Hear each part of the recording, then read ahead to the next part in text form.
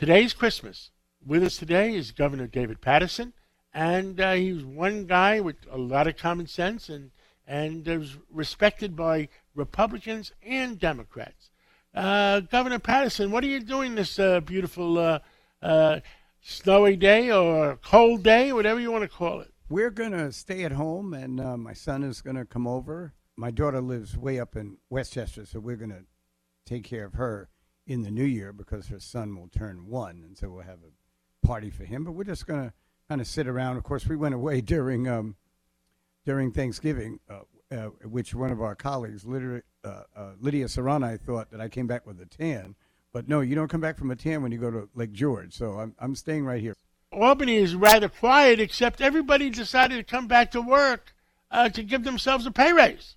Well, the pay raise would have to be passed before January 1st this year, or they would have to wait until what would be the 2025 and 26 period to give themselves a pay raise. So they had to do it by the end of this year. And this is kind of a standard issue. This is usually when it's voted in, and the public doesn't know that much about it because they're celebrating Christmas and Hanukkah and New Year's and Kwanzaa and any other distraction that the holidays provide. But this particular pay raise passage is very interesting because Governor Hochul said last week that she was against any tax increases for the wealthy or mostly anybody else. She said she passed some tax cuts. Why would she turn around and grant the continuous taxation of people who have options and can move out of this state? It's a very good statement, and it's reflective of who I think we're going to get as governor, as opposed to who became governor but then had to run for the office. Now, what she could have done, and the Post said that she failed to attach the pay raise to bail reform and failed to attach it to some other things that could have happened. But I think after she made the statement about the taxes, there was a strong rumor that she was going to do that.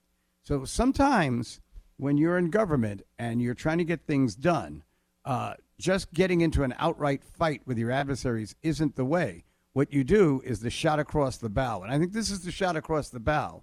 And I would suggest to anybody who thinks that she was afraid to do it, that she will not be afraid once they get into legislative session, because the legislature needs the governor more than the governor needs the legislature, and they're going to find that out. The legislature, that's an interesting statement. The legislature needs the governor more than the governor needs the legislature. That's interesting. Tell us about that. The problem with me, John, is it took me about 2 years to figure that out. My God. There was other rumors around that she wanted some bail reform on condition that she goes for the right. raise. And I would not be surprised if those rumors were started by people very sympathetic to her, because the legislature, after they heard what she said about the taxes last week, hearing this would be a whole lot more believable than if she hadn't gone on the record herself about taxes. So I think that they will get they've gotten the pay raise basically by now. And what I would say is that they'll be very happy that she didn't do what she could have done. And I think that will help them be more favorable to some of the things she wants to do in the future, because she's not running for re-election for another 4 years. They are running in the next 2 years, and also they have to be accountable. And they saw what happened to some of the congressional representatives that thought that they could ignore the crime issue. On Thursday afternoon, they appointed a new Chief Justice. Do you know that person at all? I've met him. His name is Hector LaSalle. He's always been quite a gentleman when have seen him. But, in life, the less you see judges, the better off you are. So I can only say that the commission that recommended 7 candidates to become the chief judge, that commission named him as one of the 7 candidates, and Governor Hochul took him. There were some strong objections, some of them which I think went over the line, John, by those who felt that the commission snubbed a lot of the African-American and Hispanic judges who had served with honor and with valor. and also they felt that that the commission had an agenda of its own, and that the person behind the commission was the former Chief Judge Janet DeFiore, and they had some real problems with her, and they wrote some letters to the governor, and the governor really, this is very interesting. In 2008, the commission, I believe, thought that I was going to appoint a judge named Carmen Saperic, that I was going to make her the chief judge upon the retirement of Judge Judith Kaye. Because they thought I was going to do that, they left her off of the list of 7, and the Attorney General, Andrew Cuomo, and I had a press conference where we blasted the commission for not putting this judge, who had served a long time and was really Judge Judith Kaye's partner on the Court of Appeals. And then Attorney General Cuomo issued an advisory opinion to me that I should pick from the 7 judges that the commission offered. So I picked Judge Jonathan Littman. But that is an issue that's never been... Judge Jonathan Littman, he's the judge that's shutting down Rikers Island.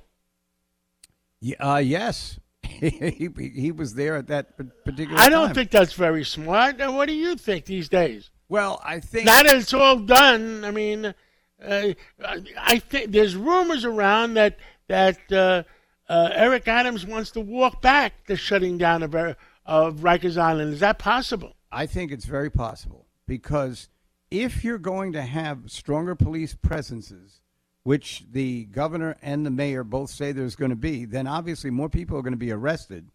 You could probably fill the place up just on the people who jump the turnstiles on the subway these days, and that would call for more spaces, and it would almost compel the authorities to reopen Rikers Island. That's pretty tough stuff, but that's what. So even though this is a slow week and a slow weekend, we have a new appeals judge, it looks like. We have pay raises, it looks like. We don't know if anything's going on with the bail law. I don't know if the governor is going to hold back actually signing the bill until the last minute. No, did she sign it? Would you think? I believe, is going to sign it. I think if she was going to stop it, then all she had to do was make a statement that she wouldn't sign it. Because if she vetoes it, they didn't have time to come back and try to override her veto. So I think she'll sign it. I don't think she played any games with this. But I do think that she is flicking the jabs that a good fighter always learned. You win fights with the jabs. But when it comes time, if she doesn't get the cooperation she thinks she should get, they might be very surprised. I had this problem with the legislature back in 2010. I told them they couldn't have their discretionary member items unless they passed the budget and balanced the budget. They came within $500 million of balancing the budget and said, that's close enough. Sign it. I said to them, we are not playing horseshoes. Either you close that $500 million budget gap, which isn't that much, but they wouldn't do it. So what I did was I vetoed all of the discretionary member items, and then they sent the bills to me, and they sent them in boxes and said that I had an auto pen that was going to sign it. And to show them that I didn't need an auto pen, I sat there for 8.5 hours and signed every veto. And I don't think the legislature ever forgot it. And the governor who took my place, Andrew Cuomo, didn't allow them to have member items. And so they killed their own member items trying to push a governor around once too often. You're my hero. You're my hero. I think you did the right thing. Well, I must say, Governor Cuomo now we sustained need it. He didn't back down and let him have it again. And there are wonderful ways to give small community-based organizations help, but it started to get a little murky the way it was being done. Was it a mistake for Governor Cuomo to actually get rid of the independent Democrats Senate? I don't think that he did it. I think that he actually worked pretty well with them. I think what happened was in 2018, the Democrats, and it was kind of a reaction to President Trump's victory in New York 2 years later, they accumulated veto-proof majorities in both houses, and then they came after the independent Democrats. One of them, who was a really great legislator, Senator Diane Savino, is now going to work with Mayor Eric Adams, and she'll be terrific there. Very great lady. And I actually was the one that talked her into running for office. So, John, here on Christmas, that's my Christmas present to myself that I get to say that. God bless you. Thank you, Governor Paterson. Merry Christmas. Enjoy this great weekend. Merry Christmas to all the listeners and to you, John, and your family. Thank you so much.